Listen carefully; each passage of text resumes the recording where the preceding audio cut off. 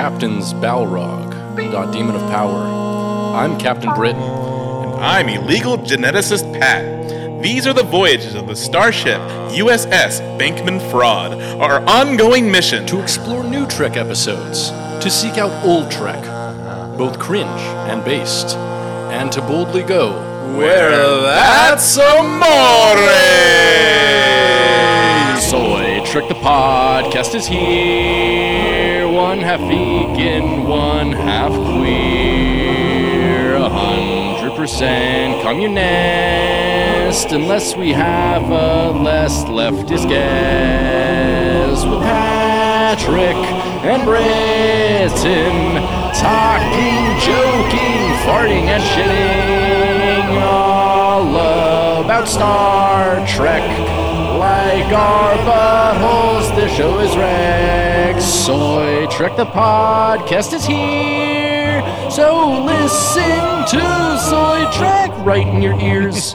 Welcome to the bridge. This is Soy Trek, the show where two Trekkies ask themselves, "Yo, can I get some of that CRISPR genetic engineering to go?" Yeah, it was really quick how he got that. Very quick. I mean, quicker than I come even. And that's like very, very quick. They should have just had a drive-through. Just go for me to come? Well, that too. Yeah. Just like in Idiocracy, like, you want to get some lattes? I don't want a hand job right now. Yeah, hand jobs kind of suck though, right? Yeah. What was the last good hand job you got? I don't even remember. I don't know. Girls really like hand jobs. Or people with pussies really seem to like hand jobs. People with dicks, not so much. Yeah. It's like mashing it. Yeah, All she's doing is mashing it. Yeah. Like, yeah. I don't know. Like, for some reason, like, people have pussies, though. Like, really, really like it when you rub one out on them. Yeah. Like pretty categorically. Like I masturbated someone through their jeans the other day. Oh, hells yeah. Yeah. Some boy with a cute little pussy. That was it was fun. Boy pussy, by the way. Awesome. Yeah. Yeah. It hits different. Y'all aren't ready for that they them pussy, I'm telling you. The world isn't ready. Should be gripping. Oh yeah, it's gripping like that grippy socks, baby. All the way to the mental hospital. Today, hells yeah. We are going to be watching a new episode of Star Trek for the week. Yeah. What is it, Pat? It is Prodigy. Hell yeah. Let's listen to the theme. Nothing but a Prodigy thing, baby. Just two dumb assholes talking crazy. Soy Trek is the podcast that pays, man. A-cap, so please don't try to mace, man. Hell yeah. New Trek for the week. It's, as we said, Star Trek Prodigy, Season 1, Episode 15. This one's called Masquerade, released yesterday, but we were eating. We were busy having a good Thanksgiving time. Yeah, we were too busy watching 2025, the year of the virus. Yes, we watched that. We watched Blank Man almost 2 times. Yeah. We watched about half of Nutty Professor to the Clumps. Yeah. We watched all of Meet the Family from 2005, which is a remarkable film. Incredible. Yeah, and in comparison to, the Clumps is a kind of like a Star Trek movie because it has the guy who played Bruce Maddox and Picard. Yeah, you're totally correct. Yeah. It's definitely just like a Star Trek movie because it has one actor that was in Picard. Great. Yeah, I never had to actually finish it because I've never seen that movie. So you haven't finished the Clumps ever? No. Wow. Well, you haven't lived or came. No, you haven't actually finished until. Also, I was under the impression that there was like 3 films. That's what you kept saying, and I'm like, no, there's just 2 of these films. You might be thinking of the Dr. Dolittle series. Is that maybe Eddie Murphy also starred in that? And does he play multiple roles in that? Because I've never seen the Dr. Dolittle ones. He just plays himself, or he just plays the Dr. Dolittle. Well, I was under the impression that there was Nutty Professor 2, correct, and then a separate movie called The Clumps. No. Nutty Professor 2, The Clumps. I'm wondering if this is a Mandela effect. I'm wondering if I was folded in from the reality where there is just a Clumps movie where the Nutty Professor doesn't appear, but all of his family members do. You're thinking of Medea's Family Reunion. No, no, you're not, because we tried watching that and it sucked. I swear to God, there was like a movie where there was just the Clumps, and it was like they were the stars. Yeah, it's and called Nutty Professor to the Clumps. Man, there is no standalone film with just the Clumps and without Sherman. Sherman, yeah. Professor. What is his name in that? Yeah, I think his name. Yeah, Sherman. Yeah. What's his last name? Clump. Clump. I'm a fucking idiot. How did I miss that? Holy shit. I'm a real Dr. Clump over here, There you right? go. I'm a real absent-minded professor. Man, well, I wish I could have brought the Clumps over from my reality. Yeah, me too. That sounds pretty good to me. Yeah. But sorry. So this one was released yesterday. This episode, Masquerade, Season 1, Episode 15 of Star Trek Prodigy, on November 24th, Thursday, 2022. This one was written by Nikhil S. Jayaram on their 5th episode of the series, and directed by Sung Shin on their 7th episode of the series. Oh, wow. Now, these two have worked together before several times. This writing and directing team did this episode, Asylum, and Time Amuck together. Yeah, so interesting. All good episodes. Yeah. So we open on a captain's log from Dahl saying, Captain's log, stardate, who cares? We just barely escaped Starfleet by hiding in the neutral zone, and we're not escaping anything else until we get our nacelles fixed. But at least we have Okana. As Murph gets used to his new body, we are getting used to the new Murph. But at least we have Okana. You know, for someone who's been on our ship for such a short time, it stings that the crew's taken to him so quickly. But I get it. I mean, look at him. He knows who he is. And what am I? Just some handsome lost kid with questions. But one day, I'll find out where I came from. It'd be weird to not know where you came from. I come from a penis. and my prostate. Yes. Yeah. Oh, yeah. Maybe he comes from that little thing that hangs at the back of his head. Oh, the head tail thing? Yeah, the head tail. Maybe. Yeah, but I do like this whole like little montage showing like Okana fit in with the everybody. Like it is interesting that they finally made Okana likable to me. I thought Okana was he was just like too young and cocky. He was too before, he was, and now he's like kind of older and experienced. Yeah, is the difference. Yeah, he's kind of in. Yeah, it's kind of interesting how they show him like is just wearing like his like it looks like what he was wearing in TNG almost, except like way shabbier. It's like almost like he didn't change. It's just like the clothes have degraded over time. Yeah, that's pretty sick. Yeah. So this whole time, he's been thinking about times Okana has saved the day, and he fantasizes about shoving him in front of an airlock, which is crazy. When suddenly Gwen is talking to him. Which is some very dark thoughts. Yeah, right? Trying to get his attention. Especially as a captain. Yeah. She asks him if he's found a starport yet. Jankum says the blast from the Dauntless toasted their proto-drive and put Hala Janeway on the fritz. He says if they don't find somewhere to dock, they'll never fix the ship. Excuse me. Zero says they're sensing that the captain is utterly clueless in a rare display of snark from Zero. Dahl says if they're so familiar with the neutral zone, they can take over. Suddenly, Okana comes in, out of nowhere, eating a blue apple, and tells them they can patch up on Noble Isle. Dahl mocks his voice, but Okana doesn't notice, and tells them he does business there all the time. Rock is pretty stoked and says she wants to stomp around Okana's old stomping ground. Hala Janeway agrees, saying she's detecting a starport near Class M planet nearby. Okana asks if anybody wouldn't mind, when they get there, explaining to his client exactly how their cargo got lost. And then he hits on Hala Janeway, which makes me wonder, are they fucking? Yes. Hala Janeway and Okana? I think so too. Yeah, I mean, why not? I mean, you know, Definitely. as a hologram, she has needs. Yeah. Okana, he's definitely got needs. Oh, yeah. He's got pretty lofty needs. They can maybe only be taken care of by like an AI.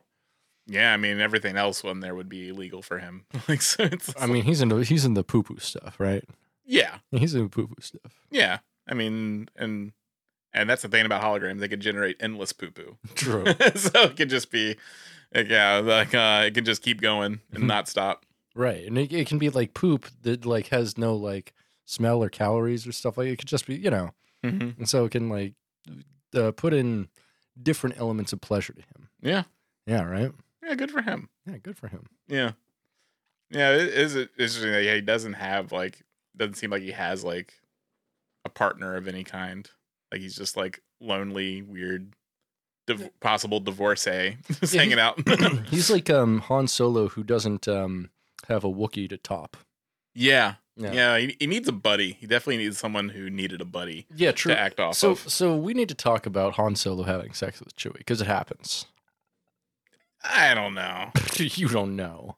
I think Chewbacca, like, can you imagine how bad Chewbacca smells? Because like, can you imagine how little Han Solo cares after a while? Because I'm sure like it's not a sexual relationship for one reason. Like I'm sure like Han Solo has to trim the dingleberries and stuff because you saw that hair just covered his entire ass. Like there was no like like he was just going. Who says Chewbacca poops out of his ass?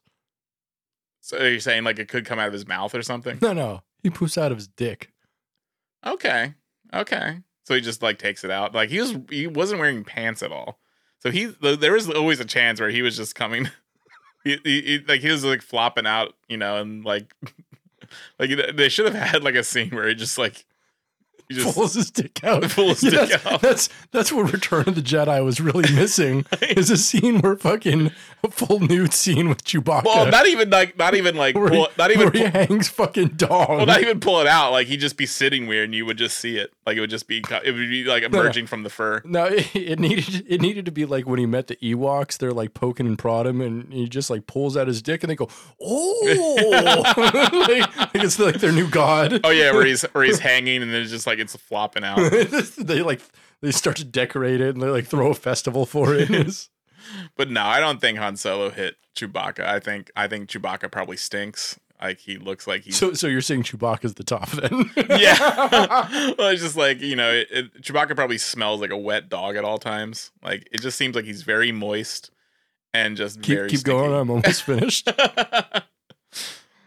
I would like to see a shaved Chewbacca. We didn't really get any of that. Like especially like a hairless Wookiee. That'd be interesting, huh? Yeah. See what they look like underneath all the hair. Yeah, it's like Cousin It. Like, what does Cousin It look like under all that hair? I think a spider.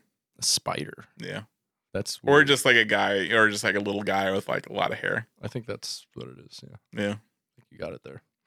So, over with Admiral Janeway, she's speaking with Admiral Jellicoe, played by none other than the original Ronnie Cox. And wait, is it played by Ronnie Cox? That's fucking Ronnie Cox, dog. I thought Ronnie Cox died. Ronnie Cox is alive, I think. Really? Yeah. I believe I saw he's like old as fuck, but he's still alive. Kitty cat. Kitty cat, kitty cat, kitty cat. Kitty cat, kitty cat. Kitty cat. Thank you. Bye-bye. Love you. Got a nice turkey dinner from a cat yesterday. She liked that. Oh, yeah. Yeah, Ronnie Cox is still alive, and he was in this. Interesting. Yep. It was like announced. We talked about it like a few weeks ago on Trek News. You should have raised these concerns then. Damn, he is alive, and he's on this. That's him.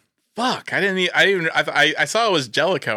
But I was just like, oh, they got a different voice actor for him. No, they got Ronnie Cox for it. Wow, good for him. So they're bringing back everybody. They're actually bringing back legitimate cool characters. Yeah, like Prodigy is bringing back more characters I want to see than Picard. Oh, absolutely. and Lower Decks. Fucking Lower Decks. The DS9 episode. I mean, it only brought back 2 characters from DS9, but still two of my beloveds. Yeah, and it's brought back, John D. Lancey and and probably arguably a better I take that back. Iteration. It's brought back at least 3 because Martok has been on there. Martok has been on there. Fucking love Martok. Yeah, J.G. Hertzler. Fucking love Martok. Yeah, and as Martok, as everybody that we love from Star Trek, and it makes sense that they return in an animated sense because they're obviously old, way too old to be. Especially like Ronnie Cox was born in 1938. Like, how old is that? Like, dude is almost 100. I feel like Armin Shimmerman, although he's super old, he still looks kind of like the exact same. Oh yeah, he looks the same. He's under so much makeup that it probably wouldn't matter. Yeah, I mean, yeah, and like, but Wow, yeah. I can't believe that was Ronnie Cox. That's amazing. Mm-hmm. Awesome. So anyway, she over with Admiral Janeway. She's speaking with Admiral Jellicoe, played by none other than Ronnie Cox, and she's asking him to reconsider. She says they have kids on a disabled ship in the neutral zone and Romulans on their doorstep who want nothing more than to steal their technology. She says they're facing their own Kobayashi Maru. Jellicoe says that, as untrustworthy as the Romulans may be, they're finally working towards peace, and that the Dauntless is not to approach the neutral zone for the Protostar. Request denied. Right call, Jellicoe. Jellicoe's as usual. Jellicoe hits it out of the park every time. Fucking yeah, no, he bats a 1. Yeah. Like that's how good he is. He doesn't miss. Mans doesn't miss. Mans doesn't miss. Mans doesn't miss. Mans doesn't miss. Mans doesn't miss. But Fucking- Mans likes to piss though. Hell yeah, man's like piss in his mouth. But like You know my boy. But yeah, like that's that. You know, he again. You know, it comes. He's tough but fair. Yeah. Oh, that's the Jellicoe way. Like good beef jerky. Yeah. Yeah. Admiral Janeway says that if Barnus Frex is correct, the weapon on the Protostar poses a severe risk if it falls into the hands of the Romulans. I just for a second I thought you were talking about Babu Frick. No. I'm like, oh yeah, Barnus Frex. That's right. Barnus Frex, if y'all don't remember, was the station chief on the outpost that they accidentally destroyed with the weapon on the Protostar. She says if Barnus Frex is correct, the weapon on the Protostar poses a severe risk if it falls into the hands of the Romulans. Jellicoe says he is aware of the risks, but he's also aware Janeway's personal feelings regarding Chakotay might be clouding her judgment. Janeway tries to plead, but Jellicoe cuts her off and tells her she has her fucking orders.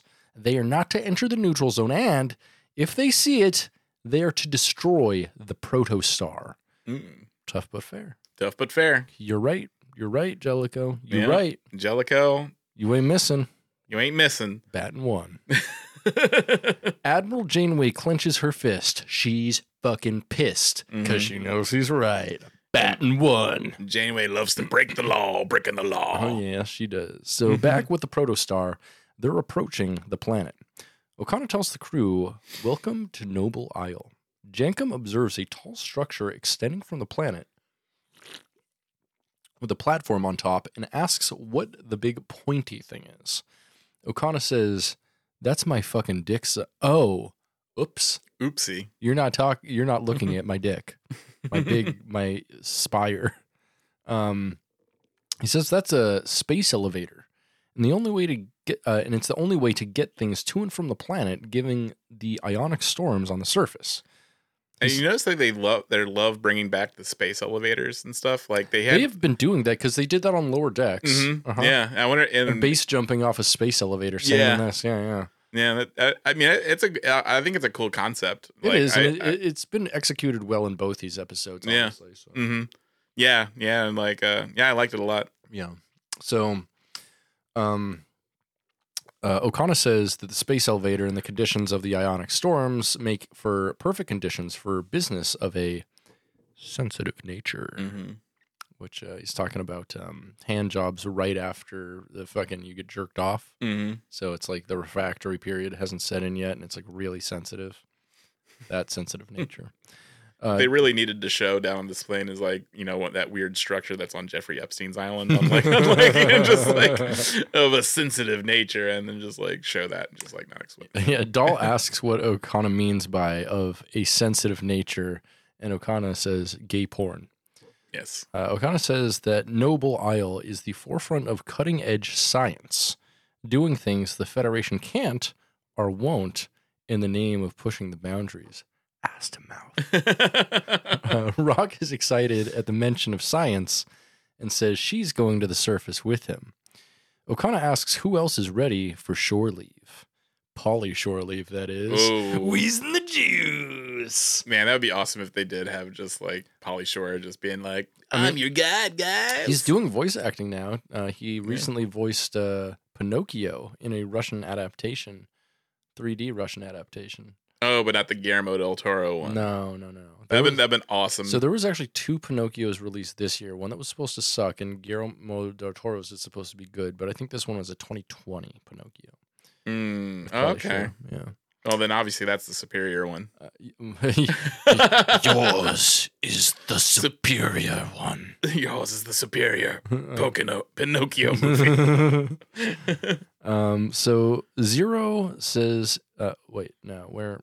So Okana says that Noble Isle is at the forefront of cutting edge science, doing things the Federation can't or won't in the name of pushing boundaries. Rock is excited at the mention of science and says she's going to the surface with him. Okana asks who else is ready for shore leave. Dahl says it's not shore leave and that they're going there to fix the ship. Zero says it's settled. Everybody will go to the surface to look for parts while Jankum and Zero stay to make repairs. Hollow Janeway tells them to be careful, noting that when Okana says cutting edge, he means unregulated. Which is why crypto is my favorite cutting edge currency. I hate crypto. Fuck crypto. She then says that Starfleet has laws and regulations for a reason, because they're fucking buzzkills. Noting that if it's too good to be true, it probably is. She's never had a prostate orgasm, so I understand that feeling. Yeah. Next, we get a shot of the away team traveling down the space elevator, and it's actually a really great shot. It's really great animation on this episode for sure. Rock exclaims, "It's so science-y," while leaning against a window. Suddenly, the window starts projecting an advertisement for a genetic augmentation doctor named Dr. Jago. Rock excitedly says they've been reading about genetic augmentation, and Okana says that they can introduce them since Dr. Jago is the client he's there to see. Walking into their lab, Rock is super excited and is pointing out different amino acid bases when suddenly Dr. Jago appears and tells Okana he's late with their shipment and asks where their gelatinous putrescine is, which excellently named thing. Gelatinous putrescine sounds amazing and stinky. It do. It's that big ball of pussy juice. It sounds like some sort of dog anal discharge or something. Hell yeah. Keep going. I'm almost finished. Gotta drain the anal glands. All right. Get that gelatinous putrescine out. It can only come so much. So Okana says, as his friends can attest, there was a mix-up at the depot, and the doctor's shipment was permanently misplaced. Dr. Jago sarcastically asks if it was the Federation impeding science once again. Okana says that's about right and says he'll make it up to them. The doctor suddenly becomes gleeful and says that he already has. Walking over to Dahl, Dr. Jago asks who this interesting specimen is. Dahl laughs nervously as the doctor examines him, prodding and noting his different attributes. Gwyn asks if the doctor has ever seen someone like him, and they say never, but his origins are obvious. Now, what was your call on Dahl? Where do you think Dahl was from? I was really leaning into the lizard Janeway thing, like son of Janeway. I was leaning more into totally forget the name of the race, but the one that you thought they were initially. Oh, the V something, the people who create life from dead. Yeah. And then your lady posed an interesting idea that it was like an evolved version of Murph, which would almost make sense just given their color schemes. Yeah, I could see that. Like Dahl is the end result of Murph's evolutions. Yeah, exactly. Because obviously, like Murph is quickly becoming more advanced, and who knows what Murph is going to become. Yeah, since they're obviously, as stated by the voice actor, and they're like becoming more advanced, being able to communicate more and shit like that. So I don't know. That's an interesting idea too. However, it's not the case. Neither of those seems to be the case. Dahl asks if the doctor knows where he came from, and they say not where, but who. Whoa. Who are you? Who? Yeah! They take a piece of hair for DNA sampling, ripping it off Dahl's head. The genome sequences quickly, and the doctor says their suspicions are confirmed. Dahl is the handiwork of one of the proteges of Dr. Eric Soong. Mm. God fucking damn it! I wonder if that's setting up. We don't need Khan, Spock, or Soong in fucking everything. That kind of makes sense that Brent Spiner is probably going to eventually make an appearance. But it's the weird thing to me is they mentioned the Soong from Star Trek Enterprise. Yeah, but I think we will see like a eventually Dahl is probably going to find some video logs. Oh yeah, by Soong. Eric Soong, and it'll or possibly come across another Soong relative as played by Brent Spiner. Because that's what I thought. I was like, oh yeah, this is going to be like the way for. I mean, which makes sense because like that's the best way for like Brent Spiner to return to. No, I figured it out. I figured out the only way, the best way to bring back Brent Spiner. Make him Vic Fontaine. Because he wants to do that. That's his passion, is like doing like fucking song and dance shit. It's true. He wants to be Vic Fontaine. He can do it just fine. And he looks the part now too. Yeah, he does. Make him like a Vic Fontaine, or you could even be like, yeah, he's Vic Soong or something. He's like, it was like Eric Soong's like famous relative that fucking was a lounge singer or some shit. Like, you know. Yeah. I also, this is a way of, like the geneticist line of the Soongs, going back to also the now Star Trek Picard evil Soong. At first, it's crazy because like the Soongs are just do everything in science that has to do with like life. Yeah. Like they're fucking, they can make whatever kind of robots they want, but they also like can create whatever kind of species they want. The Soongs are just too powerful, man. They're like, they're overpowered as a species. So I did like, she did gloss over, the human component. True. So that's probably going to be the big mystery, is like figuring out who like the original human was that they're based on or something. Yeah. Who do you think it might be? I'm still leaning towards Janeway now. That'd be actually the Janeway lizard. If they were like, oh well, this is like an abomination, we need to make that could actually rectify your theory. It could actually be the Janeway lizard, although that's not necessarily humanoid, but it's humanoid. But yeah, someone's still continuing Eric Soong's work, or maybe Eric Soong has somehow found a way to prolong his life. Or prolapse his anus. Or there is like another or just more evil Soongs making genetic Yes, stuff. my name is Gape Soong. Yeah, that's how Dahl has his ability to gape so wide. But like, maybe like I was looking for the most recessive anal gape, G. But they found maybe like the lizard babies, and then like and genetically modified them with other species and made Dahl. I guess. Yeah, but I'm still hoping lizard baby. I mean, I like that idea. I still don't think they're crazy enough. Although they made an Enterprise reference, so maybe they are crazy enough to lean on Threshold. I say go for it. I do too. I would want that, but I don't think they're that nuts. But I don't know them. Who knows? Who knows? I mean, they are making really good decisions with Star Trek with Star Trek legacy characters right now. So. Yeah. Like Prodigy's doing a real good job of it. But yeah, they could have completely redeemed Threshold. That would be nuts. I want it so bad. I can taste it. Like not only redeem Threshold, make it like important to canon. Yes. Now that would be something. Which it should be. I mean, that's a pretty fucked up, crazy thing that happened and that they just completely forgot about. It would be difficult. The problem is it would be difficult because then they would have to address the fact that they still don't have like Warp 10 technology, even though they probably should at this point. Yeah, and the fact that Janeway abandoned babies. Because and also like why couldn't they have also taken the babies with them and then turned them human? Because that would be another like 20 minutes on the episode. I just couldn't justify that runtime or the budget. So yeah.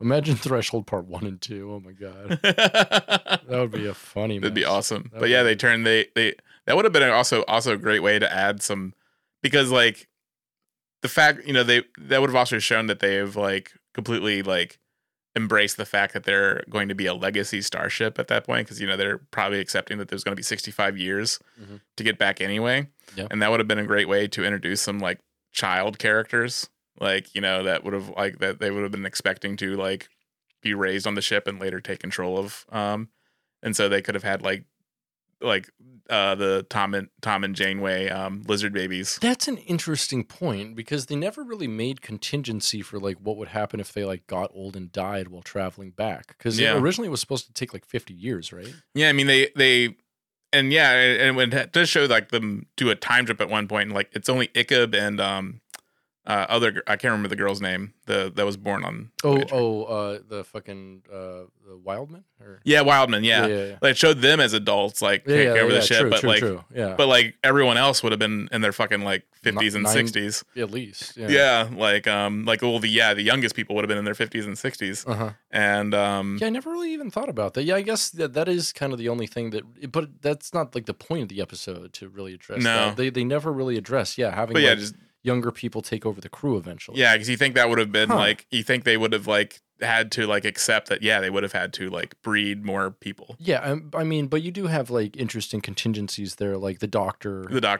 He'd just be having like a nursery, not a nursery, old folks home that he'd be operating. Interesting. Yeah, you figure fucking Janeway would be like encouraging people to fuck more.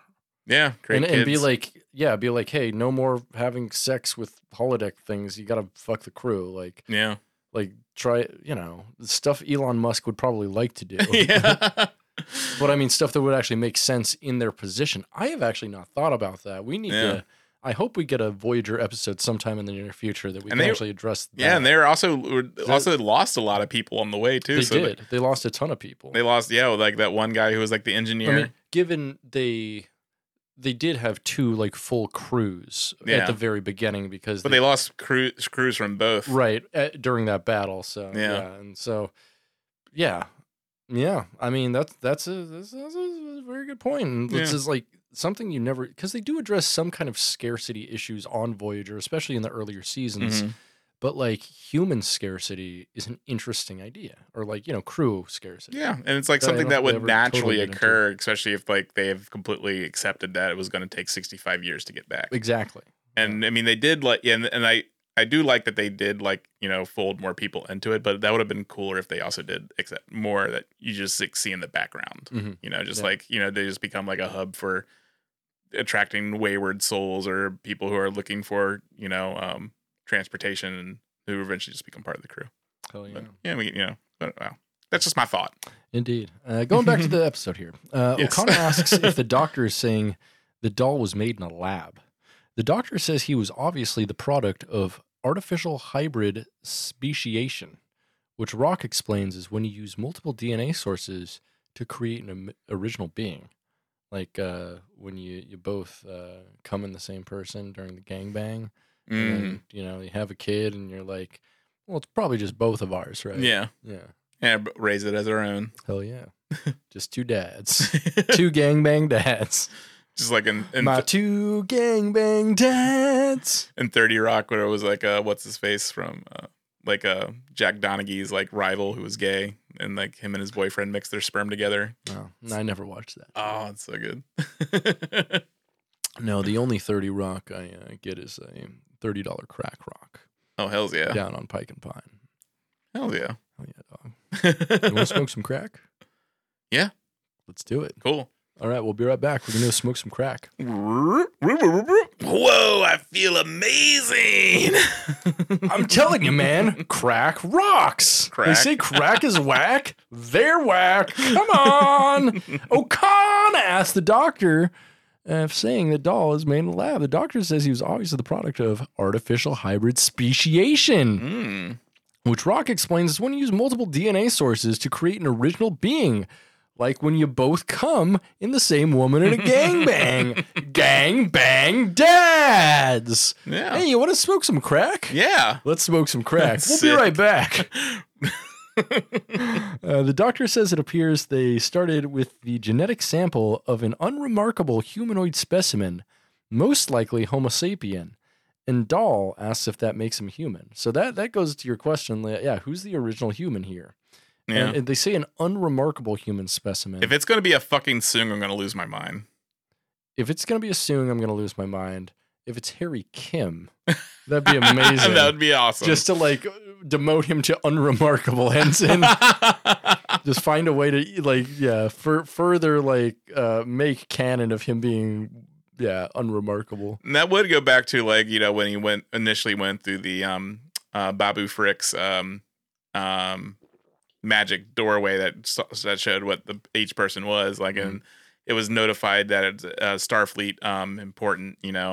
That's why I'm like, it has to be Janeway. Has to be Janeway. We need that. We need the mommy angle. Yeah. I mean that would make sense. God, I'm trying to think who else it could be. Who would be like a good? Yeah, because who else? Because it was in the Delta Quadrant, right? It was in the Delta Quadrant. So who else was out there? That would be a good. I'll tell you who's out there, Mr. Vulcan.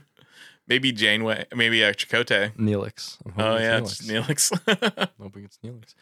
That's an interesting idea. It could be Chakotay, I guess. Yeah, Chakotay kind of busted a few times, with what was it? What was the Cardassian woman's name? No, I'm talking about they could have taken Chakotay and built Dahl on top of him. Oh. Yeah. Oh shit! Maybe he's Chakotay. Exactly. That's what I'm saying. Right? There's a theory. That would be something crazy, right? That would be insane. Yeah. Oh, and that would be the Janeway connection. It's because it hasn't shown Chakotay alive yet, and that would go back to the people that take dead people and make them into their own. The rubber tree people. No, the people the other one that I said, the guys who they die and then they take the dead bodies and make their own species again. Oh yeah. So maybe Chakotay died, he was brought back and then mixed with all this other DNA and shit. Yeah. Maybe they gangbang dead Chakotay and turn him into something else. Yeah. Okay. Damn. Yeah, that'd be wild if that's Chakotay. Yeah. So there's my theory. I think Dahl is Chakotay. I like that theory. It's a weird one, but and that would explain where Chakotay is. It would. It's because that's the thing is, it's weird to me that they have shown Chakotay, but they haven't shown where Chakotay is now. Yeah. Which makes me think that he's not alive or he's in something. He's in a different way, Because Chakotay would have found a way to reach out to Starfleet in some capacity. Chakotay is resilient and he's a buzzkill. He's a buzzkill and he's resilient and he's also he's handy. He knows how to he knows what to do in these kind of situations. Right. He would have found a way to communicate with Starfleet already. I agree. So that's my theory. Dahl is Chakotay. Damn. You heard it here first. You probably heard it here first. I'm probably the first Dahl will kind of Chakotay died and now Dahl is kind of a piece of him and it's kind of like the son of Chakotay. Interesting. Yeah. So the doctor explains he's a human augment blended with the most recessive traits of 26 different species, with traces of Vulcan, Proto-Organian, sloppy work. The doctor says it's a miracle he can even talk. Dahl asks if he was born in a petri dish and if he doesn't have any parents. Rock insists that there's nobody else like him. Okana tells him, "Tough break, kid." It's a very Okana thing to say. I like that. Yeah. Dahl becomes emotional and says he's just a failed experiment. He sits, defeated, downtrodden, depressed. Gwyn approaches him and tells him that's not how anybody sees him, that he's more than that. The doctor wonders why everybody is so depressed and says that maybe they didn't make themselves clear. They can bring out the best in him. They say their epigenetic dermal implant can activate dormant genes while also stimulating rapid cell division, which sounds to me exactly what cancer is. Mm-hmm. That's literally what cancer is. Yeah. So she's going to give Doll cancer. Dude, what the fuck? She says the best thing about the implant is it's fast and a simple procedure, so nobody will know. Doll asks what all that means. Rock says the doctor can make him better. The doctor says they can fix him. Rock notes this will change Doll. Gwen tells Doll he doesn't need fixing, and they're there to fix the ship. Doll looks forlornly at a large screen and says to himself, if it's too good to be true, thanks the doctor, but says that's not why they're there. As they leave, Okana is telling the crew their itinerary on the planet, and Doll stops right before leaving, and the door closes. He asks the doctor exactly how fast the procedure is. She says, fast as you can come. He's like, then why isn't it already done? Yeah. What's up? Well, I'm standing here. Yeah. What's it? It should have been done already then, Yeah. bitch. Because I already came twice. I don't have 2 procedures done, do I? Mm-hmm. Here we go. So up on the Dauntless, the diviner is speaking with the Trill Ensign Essentia and trying to remember what he's doing and his purpose when Admiral Janeway walks in. Also, this is the first time that I noticed Essentia is wearing fingerless gloves.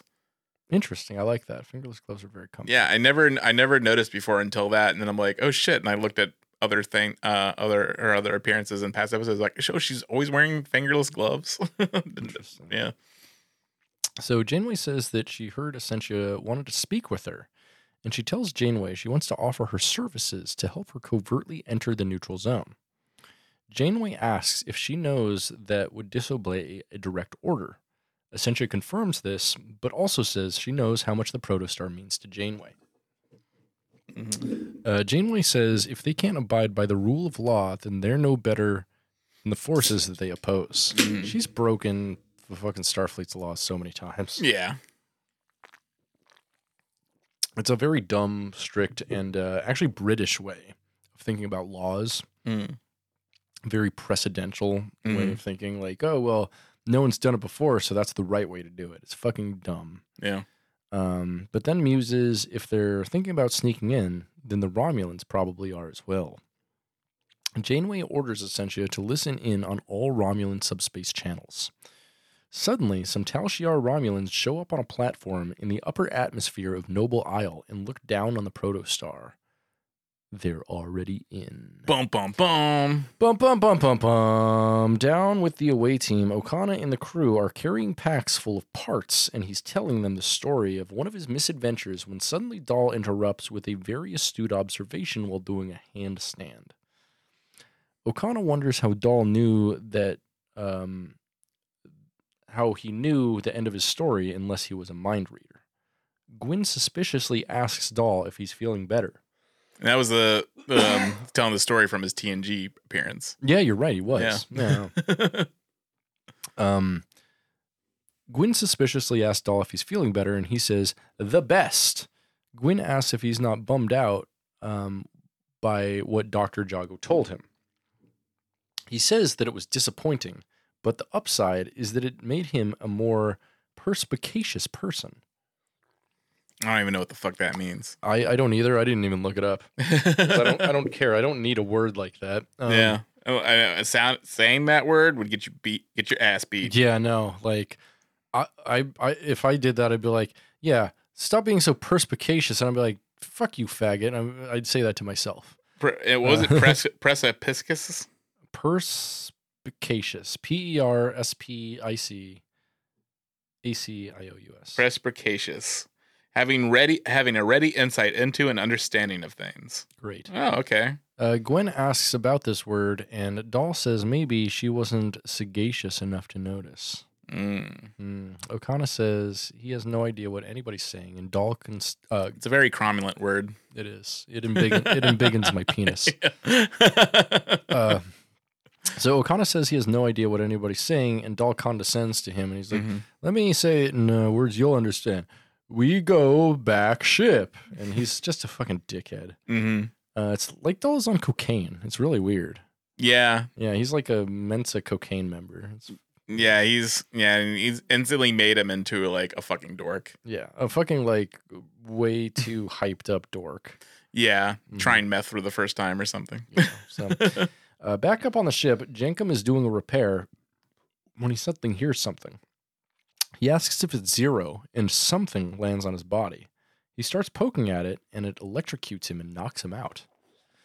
Surprised they didn't go for the kill. It's a kid's show. Yeah, I know. But it's a Tal Shiar. Like, I feel like they would instantly go for the... No, remember they just put a bag over what's-her-face's head. Well, they needed her alive. Yeah. We don't talk about Picard season 1 unless we have to. Unless we're forced to. Yeah, so over with Zero, they ask Paula Janeway how the repair is, and she approves. Zero notices something is wrong and pages Jenkum, sensing an unknown presence aboard. Suddenly, one of these things lands on Zero and shocks them and knocks them out as well. The Romulan commander Kasseth from last episode boards, noting Janeway is just a hologram. They try to commandeer the ship, but note that all command functions are locked, and they need the captain to access the controls. Which, I don't know, I think the Tal Shiar would probably be more like will have like a way around that, you know. They could easily get around those kind of things. True. On the top of the space elevator, a team of Romulan Tal Shiar activate their anti-gravity suits and freefall towards the surface in a sequence that looked pretty fucking cool. Yeah, kind of like from the Kelvin episode. Universe. Oh yeah, or also the Lower Decks episode. Yeah. Lots of that going on. That's pretty much the whole reason why you have a space elevator now, just so you can jump off of it. Yeah. So on the Dauntless, somehow Essentia has tracked the Tal Shiar and note that they've gotten to the Protostar and now they're looking for the captain. I don't understand how she figured this out. She was listening in on all the Romulan channels. How can you listen in on all the Romulan subspace channels? Especially this one should be secret, right? Because of the Tal Shiar. Yeah, I feel that would be way harder than they made it seem. Right. Like, Janeway's just like, listen to all their fucking encrypted, like, messages. Coming from the most secretive, group of people. Yeah, the Romulans are the best at encryption. And spycraft and everything else. Known. Like, they would not, be... Yeah, this is stupid to me. But yeah. So, Admiral Janeway notes she doesn't like the odds of a group of teens against the Tal Shiar. Commander Tysus, the Andorian, says he's got weapons armed and ready in case they need to destroy the Protostar. Essentia asks if she's really going to destroy the ship. But also, wouldn't firing missiles into the neutral zone be an act of war as well? Yes. I feel that would be more of an act of war than simply entering. Yeah, but it's destroying a Federation ship, and they don't know what they're firing at initially. You know, they do. But also they're still surrounded by Romulan ships at that point. Weren't they having a standoff with? It showed when it showed their the Dauntless, they had 2 Romulan ships in front of them. Yeah, that's true, but they're still destroying their own ship in the neutral zone, which I don't think would be an act of war because they'll be like, that was a rogue ship of ours that we were destroying to prevent a war from happening. But they also fired weapons into there, so that could still be But they can also prove that the Romulans are also in the neutral zone as well at this point. Yeah. So. Janeway says they can't let the Romulans take the Protostar at any cost, and she hopes it doesn't come to firing on the ship.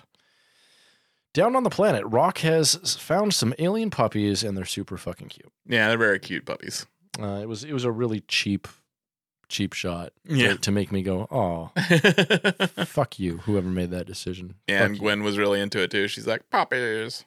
Puppies. Yeah, or whatever the fuck they're supposed to be. Who knows? They were just like different colored puppies. They were like a purple and a green puppy.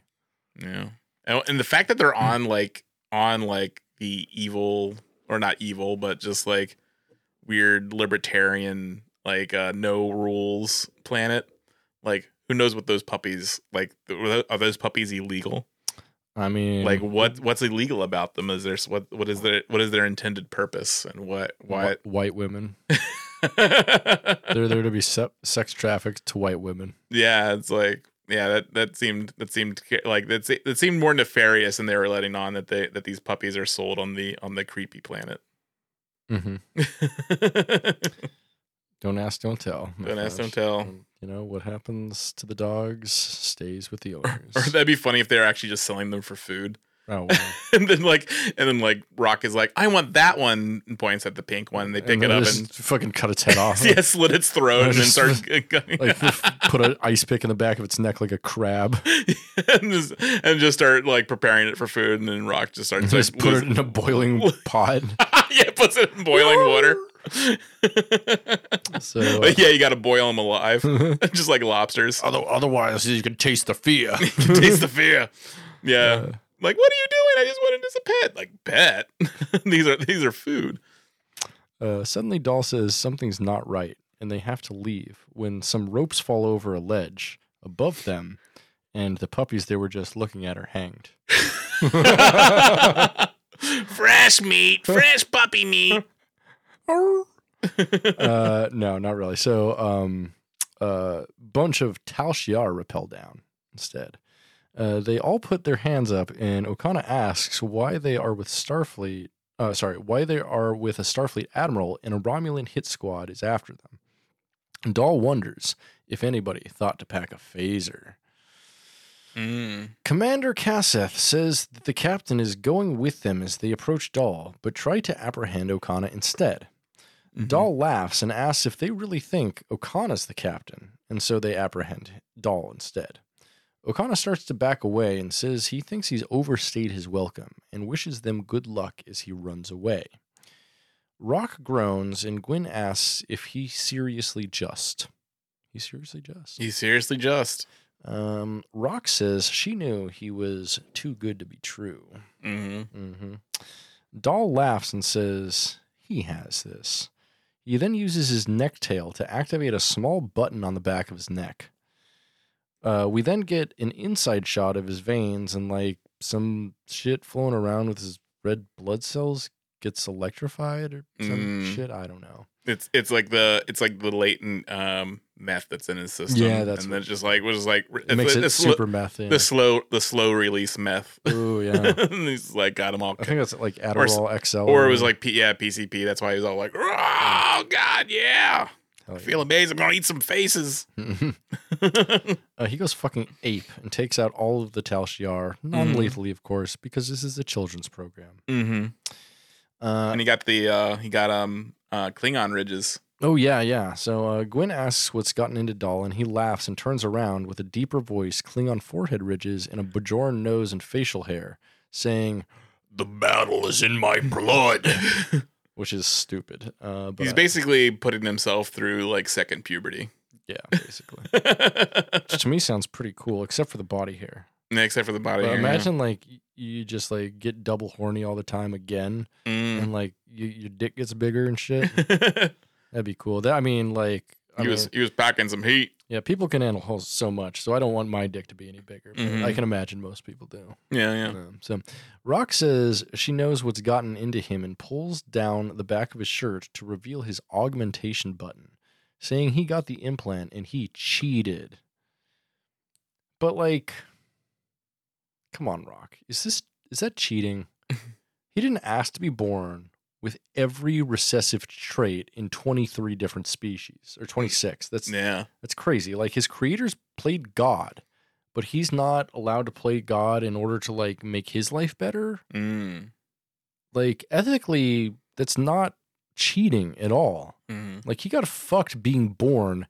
As the fucking doctor said, it's a miracle he can even speak.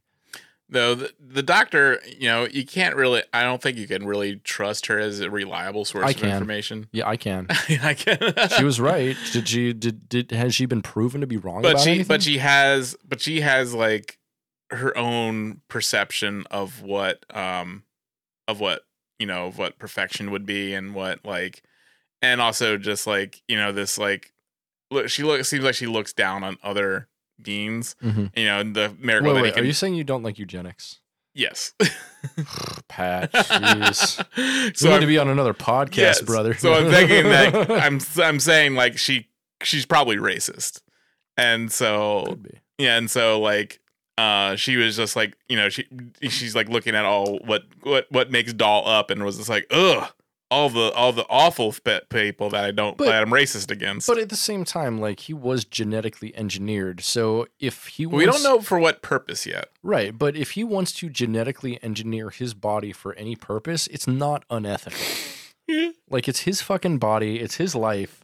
Like, if he feels like his life is worse because of any recessive trait he has, why?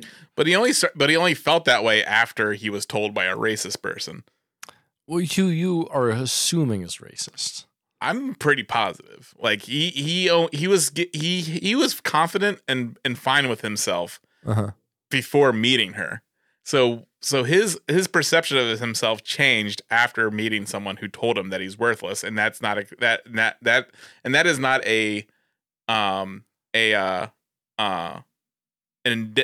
like against him at all. Like that's her perception of him from just meeting him. Well, I mean, that's my perception of him too from watching the show. So I don't know.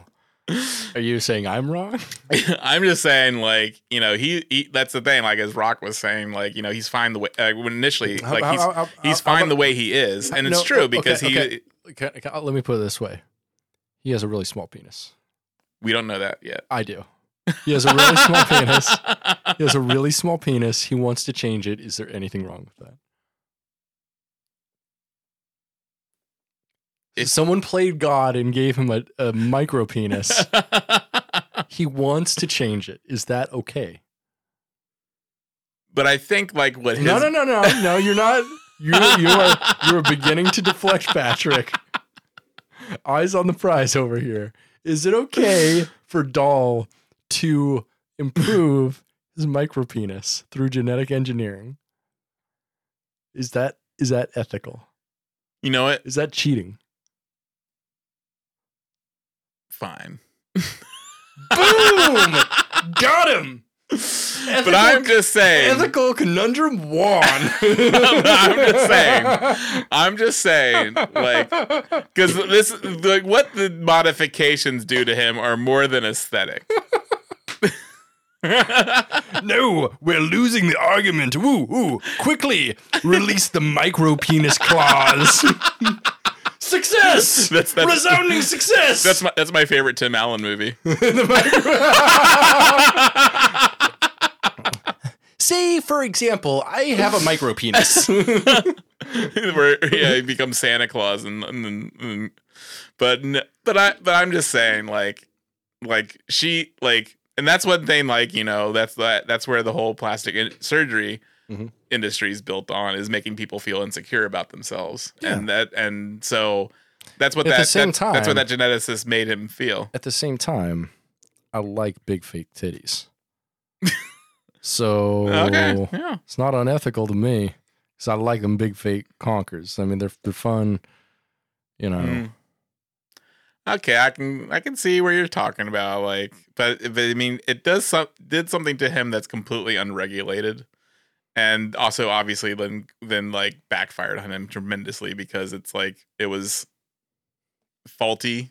Yeah, but it was like, but he's got a big old hog now. It's like he went and got a BBL from somebody and in an alley, like some back alley BBL, and they just put like fucking like pork lard into his ass. Yeah, they just put something, and then now the BBL is rebelling against him. So it's the Rebel Alliance. So, or like the hog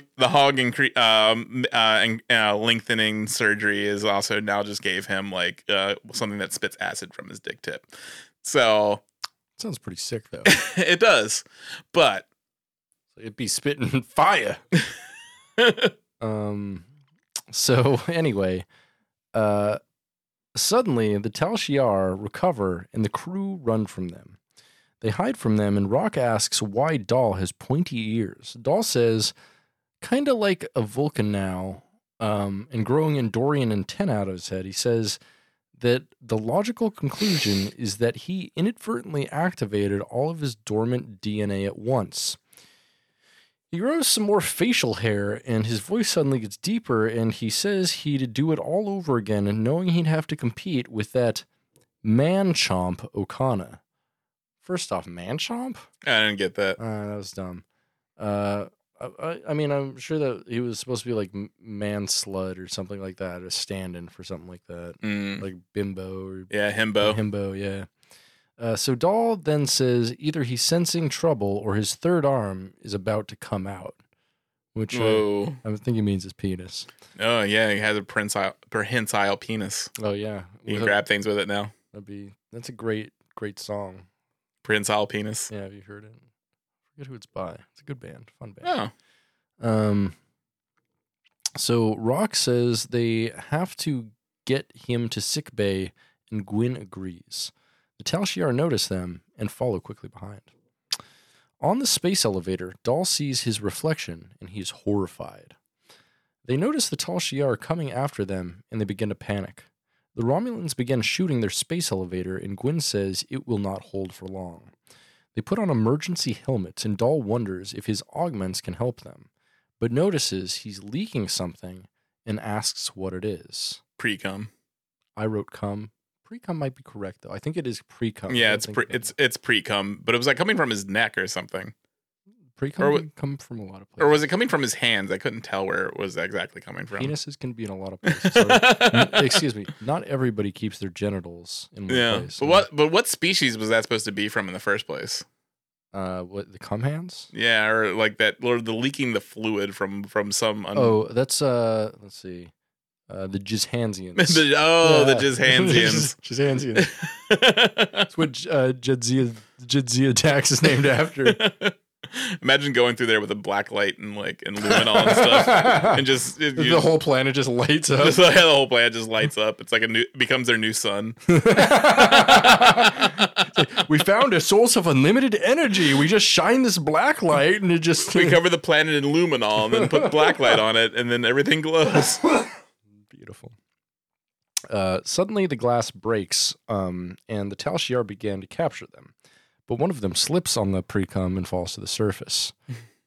So, I mean, fucking Dahl's pre-cum has already killed a man. And he activated his, grav suit. You don't know that. No, he showed him, activate it and fly away. Oh, no.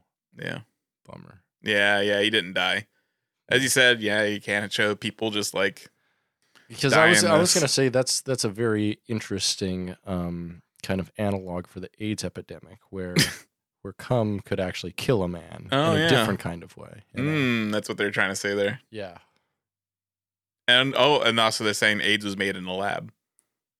Yeah. It's the Wuhan flu part 2. Yeah, Wuhan flu part 2. Yeah. Yeah. So, interesting. But that dude did activate his suit and he flew away. He flew down. That.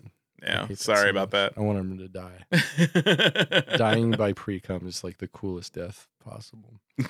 So the Romulans are about to board when Rock notices the lightning and tells Gwyn to drop her heirloom. Gwyn says they're about to be boarded, but Rock says to trust her, so Gwyn drops it. But I don't understand. But that's part I don't understand because I don't think it ever clarifies what happened with that, does it? Well, it shows lightning strike the other people. Yeah. So lightning strikes the Romulans because Rock was like battle, and because they were bringing out things and there was a lightning storm, and then Gwyn put her heirloom away. Doesn't mean that it's not still going to attract electricity. Yeah, and also that entire fucking tower is like a giant lightning rod, right? Yeah. Why? Yeah. So you think there would be some sort of surge protectors or something? Well, there would be some sort of lightning diffusion system, or I mean, the whole thing is literally a lightning rod, and we know that lightning always emanates from the highest available source. So why would it be striking people? Nah, it doesn't really make any sense, to be honest. No. The whole thing doesn't make sense with how... I mean, maybe this planet, because of the ionic storms and whatever, have different lightning. Oh, yeah, that's true. It was ionic storm, so there was just constant lightning. Yeah. So and then they're just pointing their metal things out. So Gwyn drops her heirloom. Up on the Dauntless, Admiral Janeway is asking for a status report, and Essentia says they have sight on the captain, but she can't tell what's happening. Back with the crew, the Romulans are shooting at the space elevator and getting dangerously close as everybody's freaking out. Gwyn asks Rock what they should do, and Rock says she doesn't know. Back with the Dauntless, Tysus says if the Romulans get the protostar, they will use it against Starfleet, which is probably true. Yeah, of course. Janeway makes towards the weapons console, and Essentia pleads with her, saying that she can't. Janeway tells her to stand down and launches 2 torpedoes in the direction of the protostar. With the crew... But also the protostar is still docked. It is. Like so they could probably blow up a space elevator. Yeah, like why? Like, are they not expecting like there to be like a series of explosions that would emanate from the protostar exploding? Well, I'll tell you in just. So, so down with the crew, Murph is getting crazy restless inside his little backpack that they keep him in. Mm-hmm. It's a gerbil ball. Mm-hmm. And Dahl notices. He orders Rock to open the ball. And she does, and Murph jumps out and fucking kicks the shit out of all the Tal Shiar in a truly unhinged moment I was definitely not expecting at all. Yeah. Like Murph was just like no longer stumbling on the little baby legs. Murph is a murder jello now. Hells yeah. Yeah. But Murph was just like karate chopping everyone and fucking he murdered 3 of them and orphaned countless Romulan children. Yeah. Yeah. He jumps back into Murph does not care. Like he doesn't regard life at all because he doesn't understand it. Yeah, he has emotionless black eyes, like a doll's eyes. Oh god. Like, I want to fuck him so bad. Like you look into those, like he's smiling, but that's meaningless. Like that's just my type. We're it's like that's a whole like, alien species cultural thing where we look at him smiling. We don't know he's smiling. Like that, like true. Like a dog smiling is a dog like in distress or ready to attack. Exactly. Like we're misreading. Like we're projecting like the human idea of what smiling is onto this alien species. He could be in a constant like fit of rage, and murderous rage. You know what? For his species, you know what a smile is? Enraged and horny. Yeah, he's trying to fuck. Oh, he is trying to fuck. Like Brock is like, oh my god, look, he grew another appendage that he's using to kill people. He's stabbing them and thrusting into them over and over again. Oh, and he's making new holes. Oh, they're getting all gooey from it. Why are they all moist? Yeah, he could just be completely psychotic. Like I think we're seeing the first hints of him being a complete psychopath. I would like that. Like every evolution he makes, like they're like, oh, he does something new, but he does something just slightly more sinister as well. Yeah. Like the next thing he's like, oh, well, he's our security guy now, and he just like extrajudicially executes a prisoner of theirs or something. He's waterboarding somebody. He's like, ah! He's like smiling, and he puts part of his like flubber stuff onto the prisoner's face, and just like starts throwing up on them. In his 4th evolution, he like writes a memo for the Bush administration, fucking like making torture totally acceptable. Oh look, Murph's taking control of the controls of the protostar. He's going towards those towers. He's like, he's just like, we're going awfully fast towards Earth space dock, Murph. All right, Murph, slow down, Murph. We're going to collide with those towers if you don't stop. So, Allahu Akbar, Allahu Akbar. This is back. Alu Cybok! Back with the Dauntless, Tysus says if the Romulans get the protostar, they will use it against Starfleet. Janeway makes towards the weapons. Oh, I already said that. So, on the Dauntless, Janeway tells Tysus to target the micro detonations on the torpedoes to disable the protostar, but nothing else. So, that's that. Oh, God, I sorry, I totally forgot. The crew, right after Murph kicks the shit out of everybody, Gwen says it looks like they found their new security officer. Yeah. Which, I mean... It's fascinating. Like, somewhat... So, like... It would, like... I think it would maybe make more sense to have, like, a creature that's not, like, ostensibly a baby still. that like you can like maybe I don't know like communicate with as Yeah, your he's- security officer instead of like something that like you literally unleash on people like they're like, oh, we can unleash unknown horrors. Yeah. That's our security officer. It's like, Mhm. whoa, what the fuck? You don't know what this thing is capable of. Murph gets what needs to be done. All right. I mean, Like, so Murph is the CIA. Blue purple lives matter. Murph is the CIA. Murph, yeah. And so it's just yeah, like he's like their torture expert. if you knew where they made the Murph sausage, you wouldn't put it in your fucking mouth. Mm-mm. You wouldn't feed it to your dog, man. No, You wouldn't feed it to Murph. you wouldn't feed it to Murph. And you know what? Murph likes eating that shit. Oh, he likes eating shit, all right. Yeah, he's like Plus, I'm hungry for he'll devour man's entrails. Oh yeah, and he will. still be smiling, but that's not a damn smile. Oh, That's not a smile. He Don't is think it's a smile for a enraged second. and horny. So with the crew, So on the Dauntless, Janeway tells Tysus to target the micro detonations on the torpedoes to disable the protostar, but nothing else. So that's the explanation. Oh yeah. Apparently, they're like fucking proton torpedoes have micro detonations they can do or something. Okay. So they can do a little explosion, a little guy. Little baby explosions. So suddenly, Tysus says the Romulans failed, and Janeway frantically pleads to abort.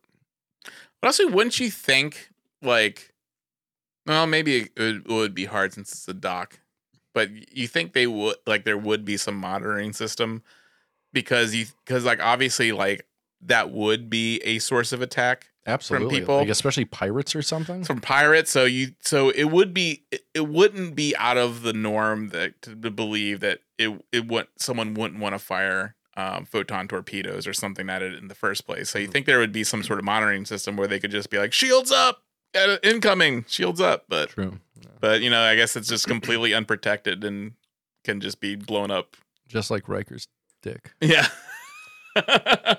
That's why he calls it the space elevator. Hell yeah. We love that. And everybody gets a ride. Everybody gets a ride. So on the Dauntless, on the surface, the crew sees the torpedoes heading their way and start praying, but they blow up just in time in a stunning display of perfect timing. Mm-hmm. On the Dauntless, everybody celebrates the last-second save, and Janeway wonders who these kids are. Back with the crew, Dahl apologizes to Gwyn, saying he messed everything up and he just didn't want to be a mistake. He wanted everybody to look at him like they look at Okana. And Gwyn says he's not a mistake, but he'll never be as good as Okana.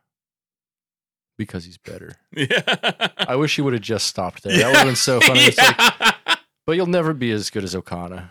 Also, I didn't like how Okana did just run away. Yeah, well, he'll be back, obviously. Yeah, but like I figured like he was gonna come in and at the last minute and actually just be like formulating a plan of some kind. But yeah, he'll be back. But it was just kind of weird not to bring him back by the end of the episode. Yeah. Gwyn says that Okana left and Dahl didn't, which makes him better. Rock says now they can make him better as they travel up the elevator, with Murph acting as a temporary enclosure for all of them. Big old Murph blanket. Mm-hmm. As the protostar now flies through space, Rock records her first science log, saying, now that we got the parts, Engineer Officer Jenkum Pog is working hard on fixing the nacelles. Medical Officer Zero and I were successfully able to remove Dahl's implant before any permanent changes. If there's anything we learned while visiting Noble Isle, it's that science rules and science needs rules. And it's our imperfections that make us who we are. Yeah. I need my pain. I need my pain. It makes me who I am. On the Dauntless, Ensign Essentia bursts into the diviner's room and says, we need to make a change. Dreadnought, activate. And Dreadnought, who, if you haven't been watching the series and you don't remember, was like the diviner's right-hand robot evil man for the first half of this first season. He's voiced by Jimmy Simpson. And we thought that he was dead, but apparently he can be like resurrected, and he's just like not really a corporeal entity, so to speak, but just an evil robot that can arise at will or something.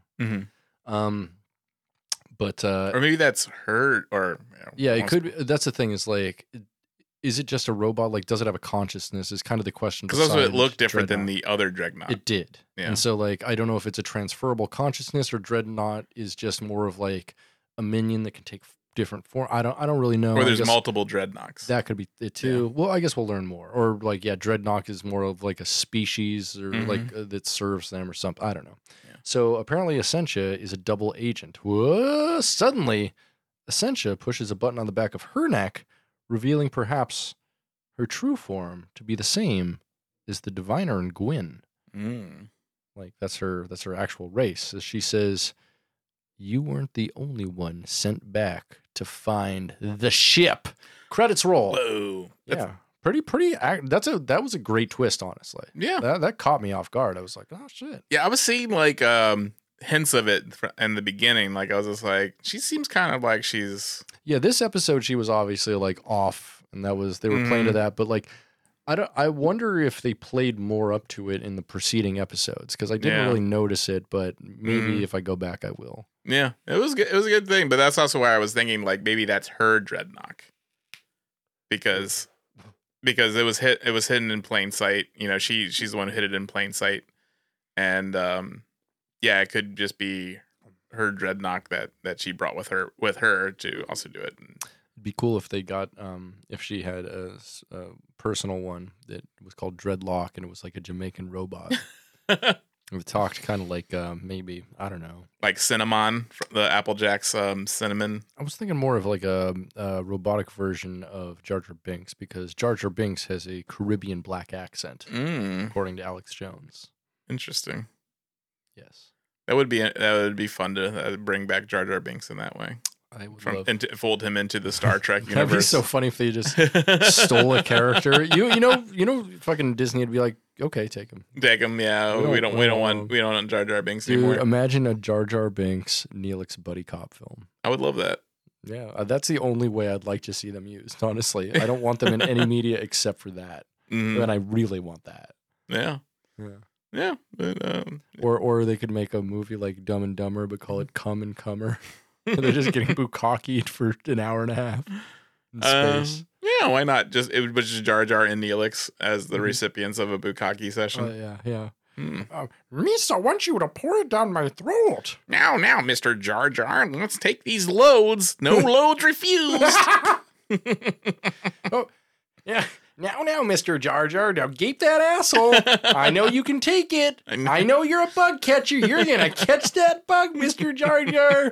You're going to get 5 nasty AIDS loads right in that little asshole. Oh, little. I spoke a little too soon. Look at that thing gape. Am I seeing a transwarp conduit open up? Oh, my gosh.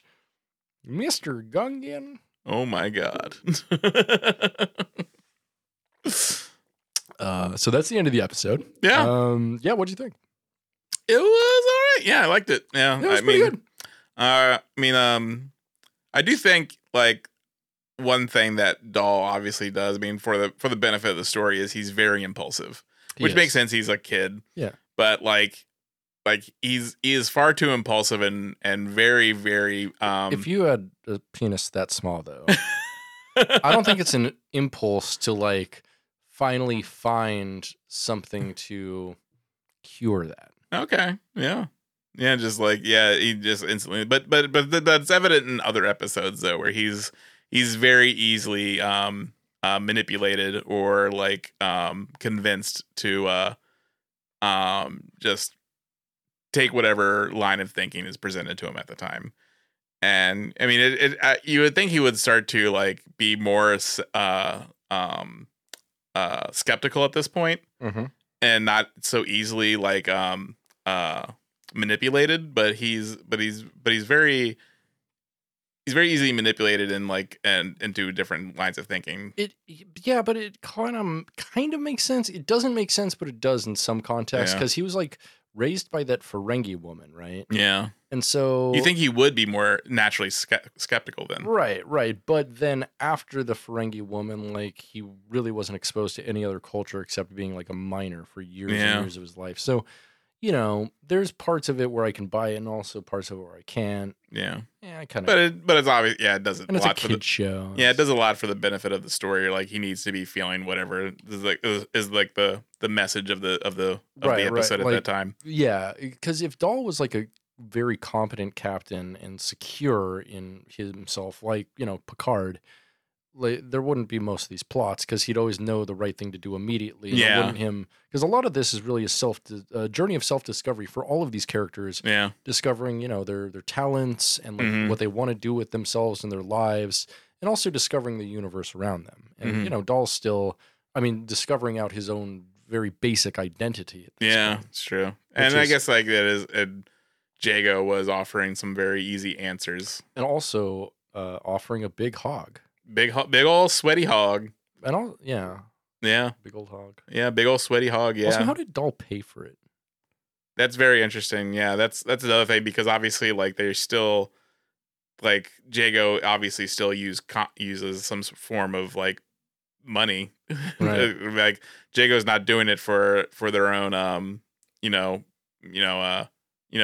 Ooh, here's the one. She's like, I will give you the implant if I can have your foreskin. Oh yeah, and then clone for genetic material? No. Well, no, I chew on it like a piece of gum. Well, that is something like I wonder if Jago's going to later make another appearance because now that Jago has Dahl's DNA, like they could easily clone Dahl and make a superior Dahl. Called Lad. Are you suggesting a Jago Fett scenario? Jango Fett? Oh, yeah. Jago Fett. Jago Fett. Dr. Jago Fett. Here we go. Crossing on over. Making the connections. Yeah, just make a whole bunch of stormtroopers that are dolls. Mm-hmm. Yeah. That's what I'm saying. But like have all like the dominant genes, and just so they're all dom daddies. They're all dom daddies. So a bunch of stormtroopers that are into like kinky domination and shit. Like a bunch of Shibari stormtroopers. They're all getting edged while they go into battle. They go into battle. You ready for it, kitten? You ready, kitten? Here comes daddy's dick. I'm ready for it. Me too. Well, yeah. Yeah. It was a decent episode. I like it good enough. I'd say a good 6.5 out of 10. 7 maybe. Yeah, I can see that. There were some plot points and stuff. It was like, but ultimately it pushed the plot forward pretty well. Mm-hmm. I didn't love like the whole Murph surprise and how they're just like, well, that's our new security officer. Murph knows karate. Yeah. It would have been so, honestly, it would have been so funny if like after Murph kicked all their asses, like Dahl was like, whoa, he knows kung fu. He knows kung fu. Yeah, it was one of those moments that was like, I mean, if they would have accentuated and leaned into it, it could have been like funny, like they did with the Matrix. But instead, I was just like, "Oh, this is cringe. Like this is like too much. Like I don't know. It was too Marvel. Yeah, because Dahl's also still a baby. Dahl, not Dahl. Murph. Yeah, Murph's still a baby. Yeah, exactly. But like Murph seems like incredibly like aware, but they can't communicate, which I don't really understand. And the fact, and that's the thing. Like, yeah, they were able, like they do like things where like launch torpedoes with their butt, right? And then but then also they know have enough understanding of the world where they know they need to karate chop these Tal Shiar. Yeah, these very specific people in these very specific uniforms. Yeah. Well, who knows what's going through Murph's brain? My dick. I want to see how that feels. I want to get literal head. Yeah, I mean, I think you just got to get some Jello or something that probably give the same experience. What kind of Jello, though, do you think feels the most like Murph? I mean, obviously, I don't think it's anything with Jello with like fruit in it.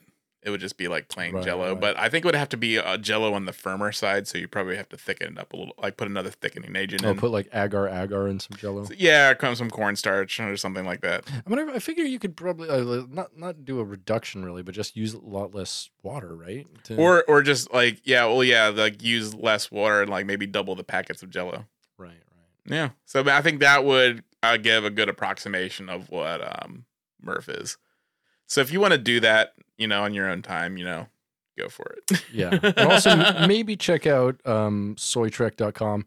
We might be selling Murph fuck jars in the next couple weeks. Oh, that's a smart idea. Just in time for Christmas. Oh, it'll so just be a mason jar full of Jello, but it'll be all super hard Jello, Murph colored, and I'll draw 2 dead black eyes on it, and I'll just and like little smiley face, like and then you can just take the top off and dunk your dick in, and or your pussy, whatever you got. That's that's only like a single use thing because afterwards it's completely fucked, literally. And so you wouldn't be able to use it. No, again. you have a supplemental Jello, so and you pour it in. And you've got snack packs of Jello, and you just after you fuck, you put another one in. I'd have to put 4 new ones in because I got a huge it's like putting 4 mason jars in a mason jar. Oh, okay. It doesn't work. Also, my dick's made of glass and very brittle. Yeah, it's true. So. That sucks. Yeah, it really does. Wish I had a Dr. Jago to fix that for me. Yeah, one day. Maybe. Yeah, you just got to find a ship to the neutral zone. Yeah. Give you a dick of hardwood instead. Yeah. Or what else? What or brick? That's what the wolf couldn't blow down. I'll huff and I'll puff and I'll blow that fat cock. That's a good place to get into the Klingon word of the day. Oh boy! All right, here we go.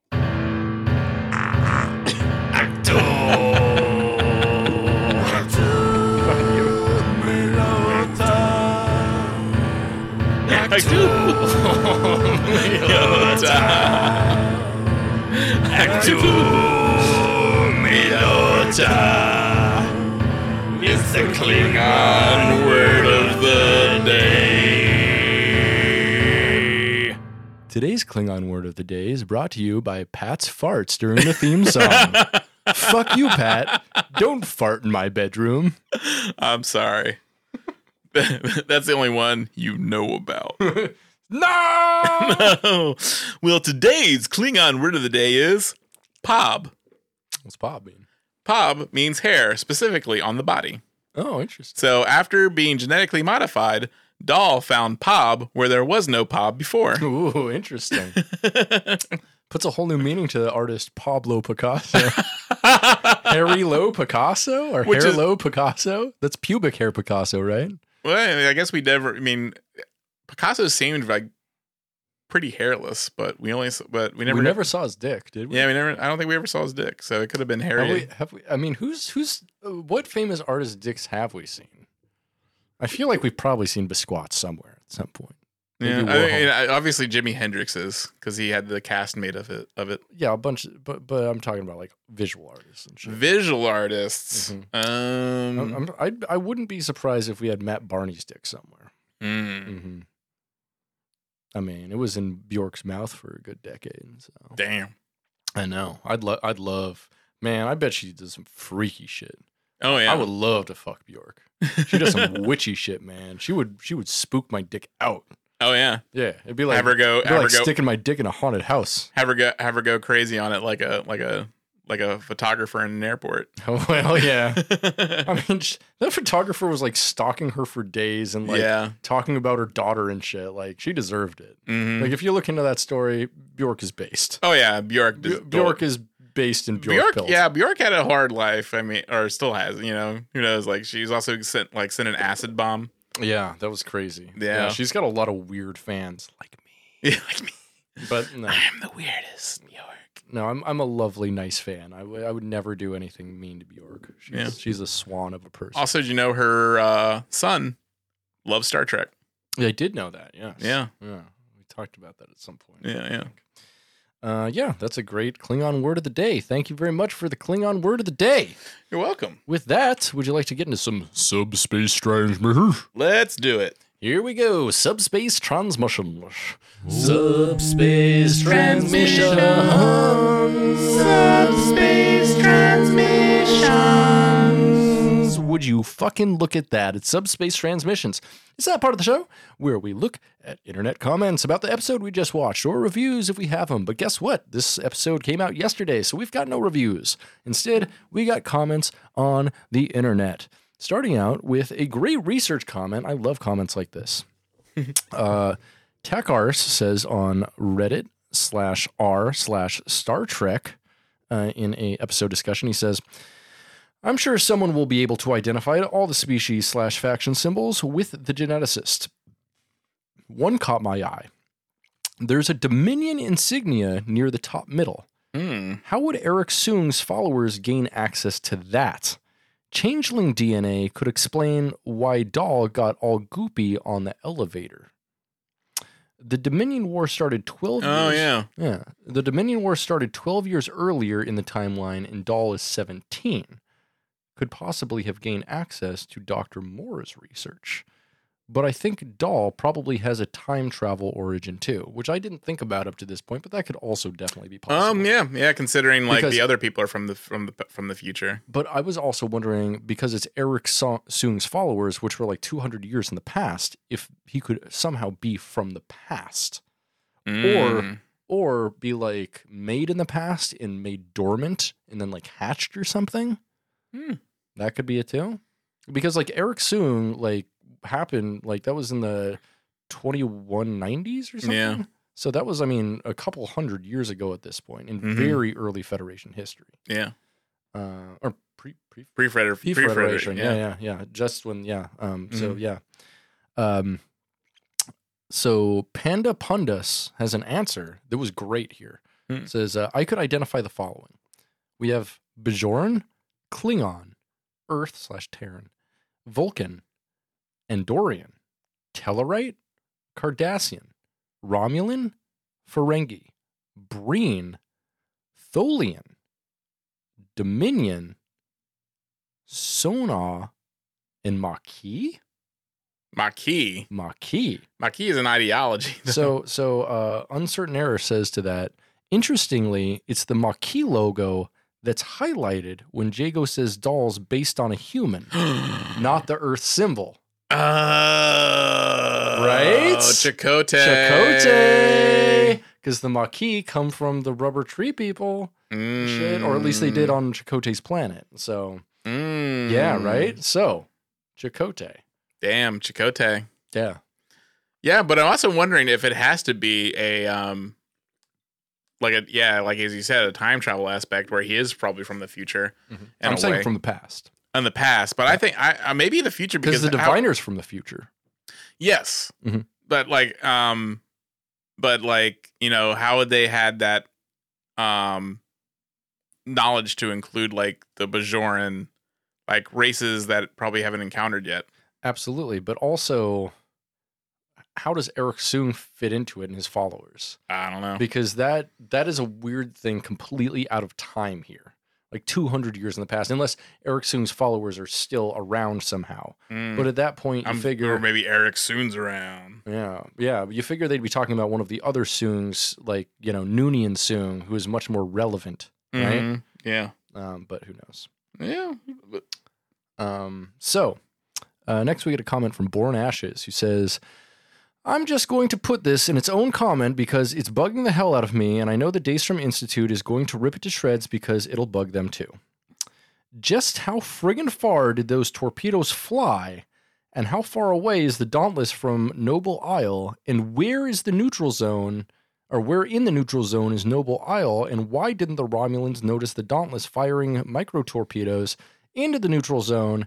And yeah, I get that they're fired at light speed, but still... I have questions. Great point. Yes. Lots of plot holes in that one, I think. Yeah.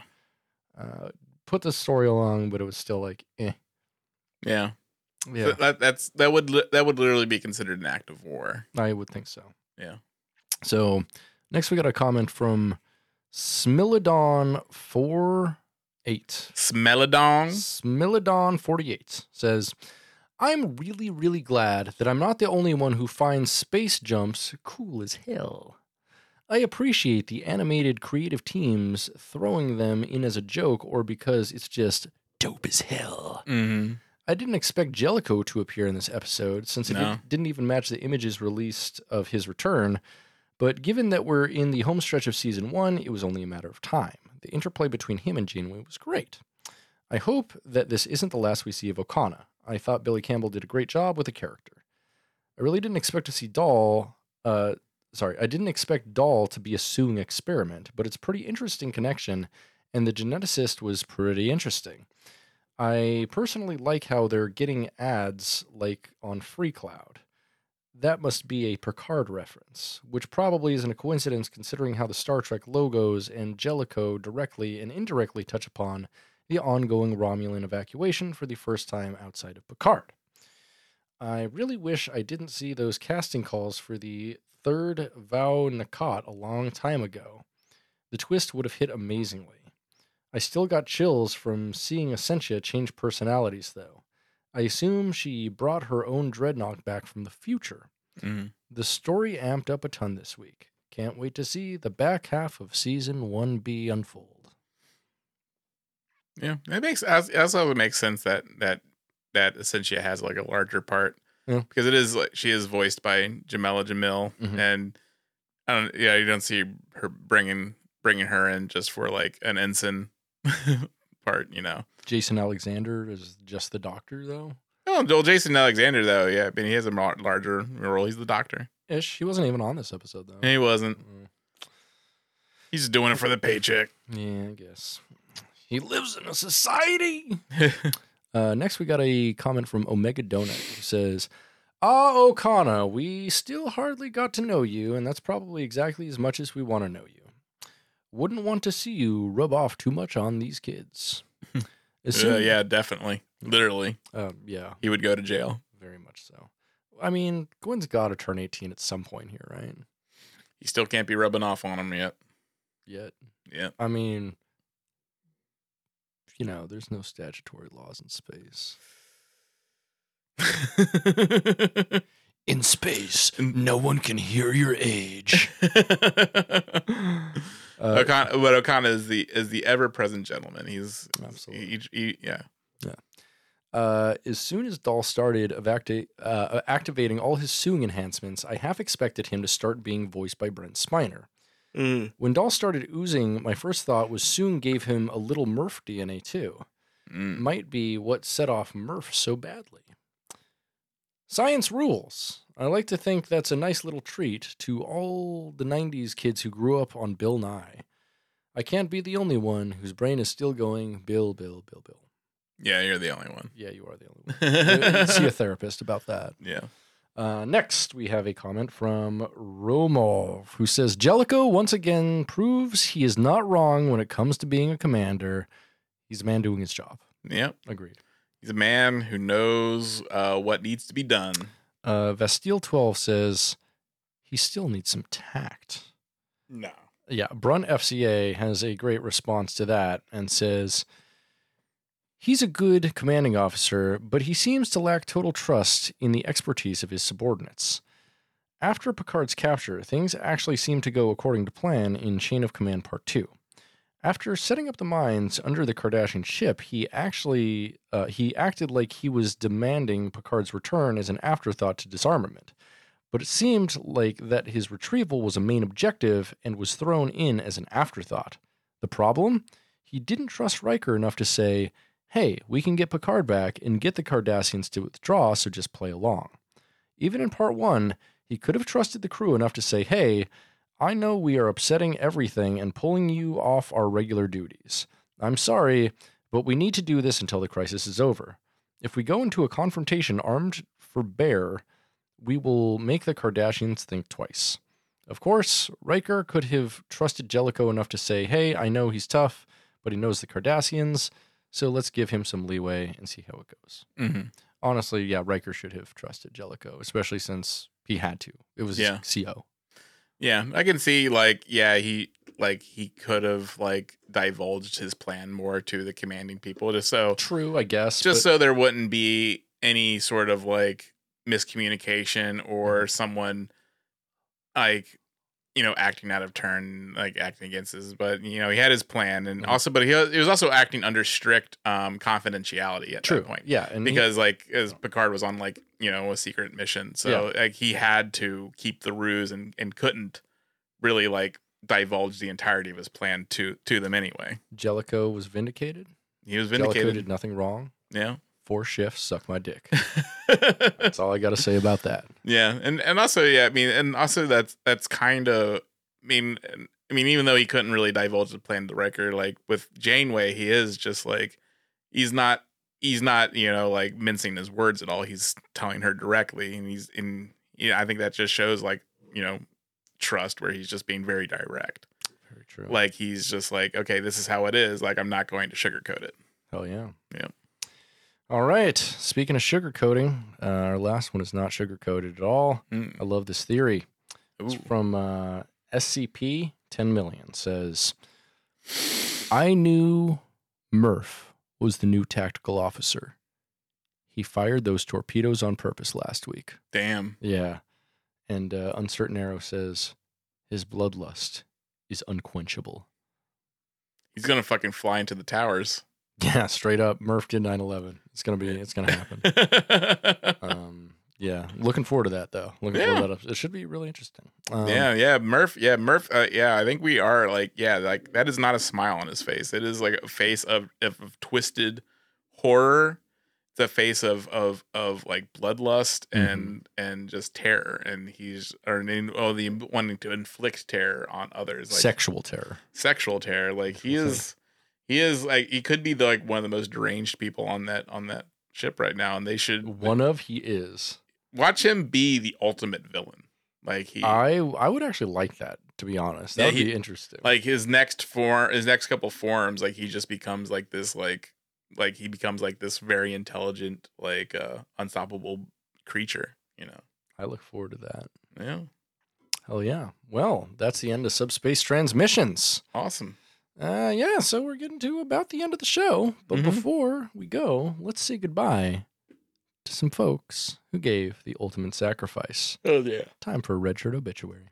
Well, the away team was in a pinch, and somebody had to die. But thanks a lot, time to beam up that big red shirt in the sky. It's the red shirt obituary, everybody. Today we remember Ensign Keller, an engineering officer who served aboard the Enterprise D under Captain Jean-Luc Picard. Ensign Keller succumbed to radiation poisoning from a warp core breach. As the core breached, engineering personnel had to secure an isolation door to prevent contamination to the rest of the ship, but Keller did not escape in time before Commander Riker ordered the door to be sealed. The memory of Keller's death would later be used to inflict guilt on Riker during a telepathic memory invasion by Ulian Jev. Mans carries his trauma with him. So rest in peace among the stars, Ensign Keller, and thanks for your contribution to the greater good, I guess. Yeah. R.I.P. Bozo. Hell yeah, thanks for that. That's the end of the show. Yeah. Where can we find you online? I am on Twitter and Instagram at Potomac Bomb. Hell yeah. See you there. And you can find me on pretty much every social at Soy Trek. Say hello, ask for dick pics. Yeah. I'm telling you, keep on telling people to do it. No one's doing it. You think I'm joking? You don't want to see my meaty hog? You're lost. Trust me. But wow, no one's hit you up for that. No one's hit me up. I mean, not on the Soy Trek account. Oh yeah, not on the Soy Trek account. Yeah, so maybe it's that. Yeah, maybe. Maybe that's off-putting. Yeah. Could be rubbing people the wrong way. Hello.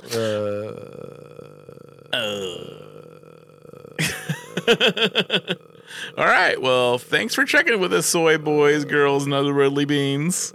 Captain's log supplemental.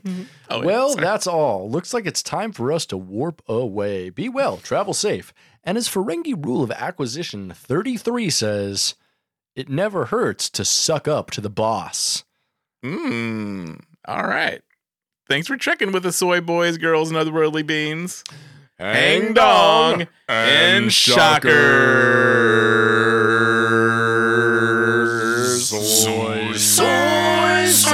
soy.